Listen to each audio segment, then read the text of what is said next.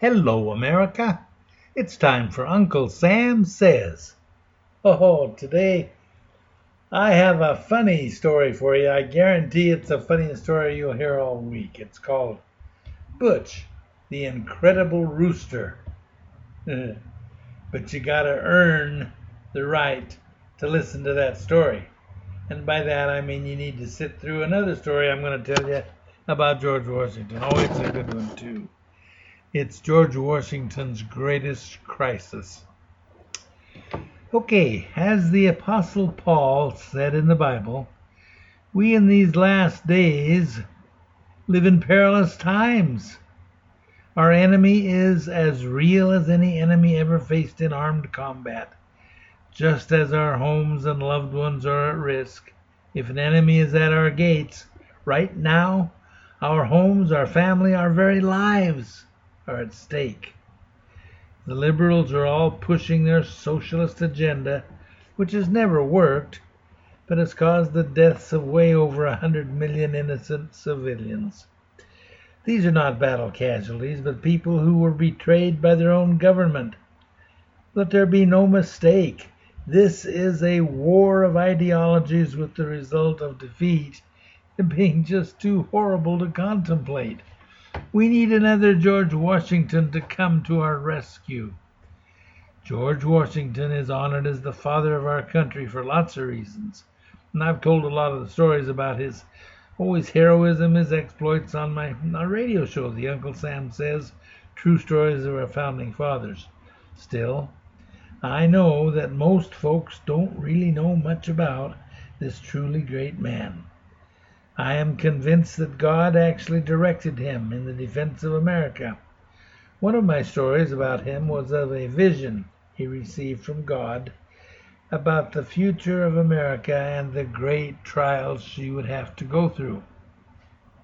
The vision showed the panorama of the history and destiny of our country, and that the greatest danger was the trial that we're in now, right now.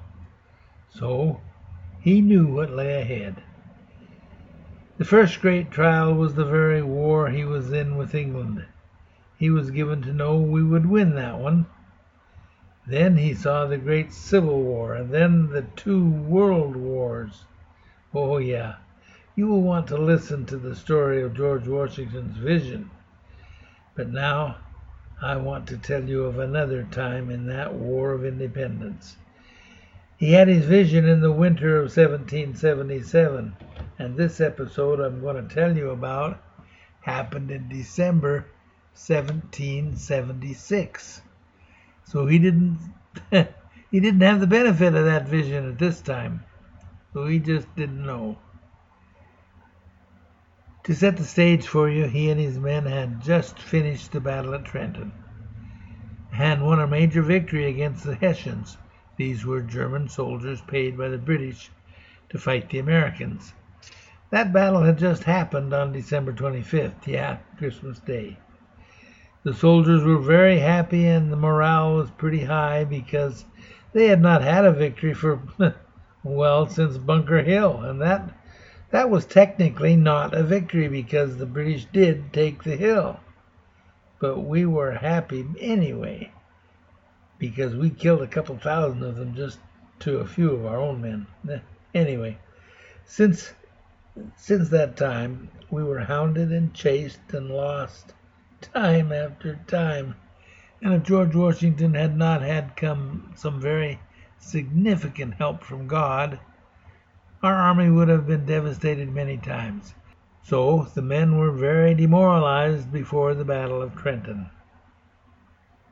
To show you how bad things were before the battle, George called his leaders together to make battle plans and learned that not one of his generals could even field a force of men. They had no shoes, no cold weather clothes. They were out of shot and out of powder, and they were simply incapable of attacking anything beyond a plate of supper if they had any of that. And they did not. Well, George simply hung his head and said, all is lost. He had known that Trenton was ripe to be taken if he could only get his men over the river and get them to fight, but they had nothing to fight with. That is when he called out to his staff, "Get me Richard Morris." He had been the richest man in America. He loved his country and he loved George Washington. He ripped out the ballast from one of his ships to provide lead shot and provided money for the rest of what George's men needed. Some still did not have shoes, but at least now they were able to fight, and they did fight, and they carried the day. We won the Battle of Trenton. Now, though, George faced the biggest challenge of the war. This was almost the end of December, and the enlistment of all of his men expired on December 31st. He called them all together. He explained to them about the possibilities at Princeton. He faced them while sitting on his horse. There was a drum roll, and then George asked everyone who would be willing to extend his enlistment to take one step forward. Not one soldier moved. There was dead silence in the camp. Even though they had just been victorious at Trenton, they all knew what they had gone through before, and even though George knew that Princeton was just as good a target as Trenton had been, if he had no army, then he had no hope of a victory. He could not blame the men. Their enlistment was over. Patriotism was simply not enough. They had to go home and take care of their farms and their families. He said nothing. He simply turned his horse and started to leave. After a few feet, he stopped, sat there a moment, then turned his horse around and came back to the front of the men. Not a man had stirred. He looked at them for a minute and then began. He said that he could not blame them for wanting to get back to their families. He told them they had obeyed every command with honor and integrity. He spoke to them for several minutes about how they deserved all that their country could give them. He expressed sorrow for their suffering and said that he had no idea of how to spare them of it. Then he began to explain to them that they are not just fighting at Trenton or the upcoming Princeton battle, but that they were fighting for their farms, their families, their freedoms, and their very lives. After his speech, he nodded to the drum corps, and they gave another drum roll. Then he asked again for those who would extend their enlistment for another month to take one step forward. This time every man stepped forward. They were then able to go on to Princeton and win another victory for the war. Those men put everything right on the line. They could have gone home to loving wives and happy kids, but they chose instead to continue the sacrifice so the future of their children would be secured. Can we do the same? Can you do the same?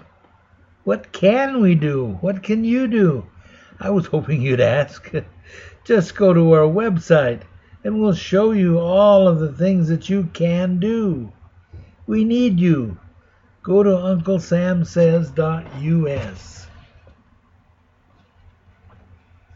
Okay, guys. You have earned the right listen to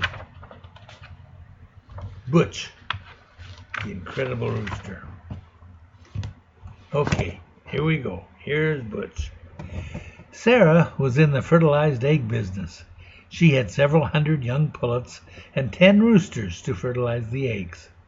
She kept records, and any rooster not performing went into the soup pot and was replaced. This took a lot of time, so She bought some tiny bells and attached them to her roosters. Each bell had a different tone, so she could tell from a distance which rooster was performing. Now she could sit on the porch and fill out an efficiency report by just listening to the bells. Sarah's favorite rooster, old Butch, was a very fine specimen. But this morning she noticed old Butch's bell hadn't rung at all. When she went to investigate, she saw the other roosters were busy chasing pullets, bells are ringing, but the pullets, hearing the roosters coming, would run for cover.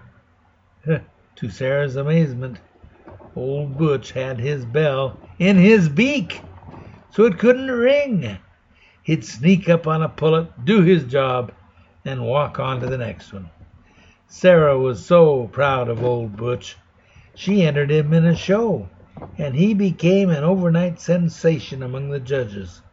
The result was the judges not only awarded old Butch the Nobel Peace Prize, they also awarded him the Pulitzer Prize as well. Clearly, old Butch was a politician in the making. Who else but a politician could figure out how to win two of the most coveted awards in our planet by being the best at sneaking up on the unsuspecting populace and screwing them when they weren't paying attention? Guys, vote carefully in the next election. You can't always hear the bells. All right, folks, thanks so much for listening.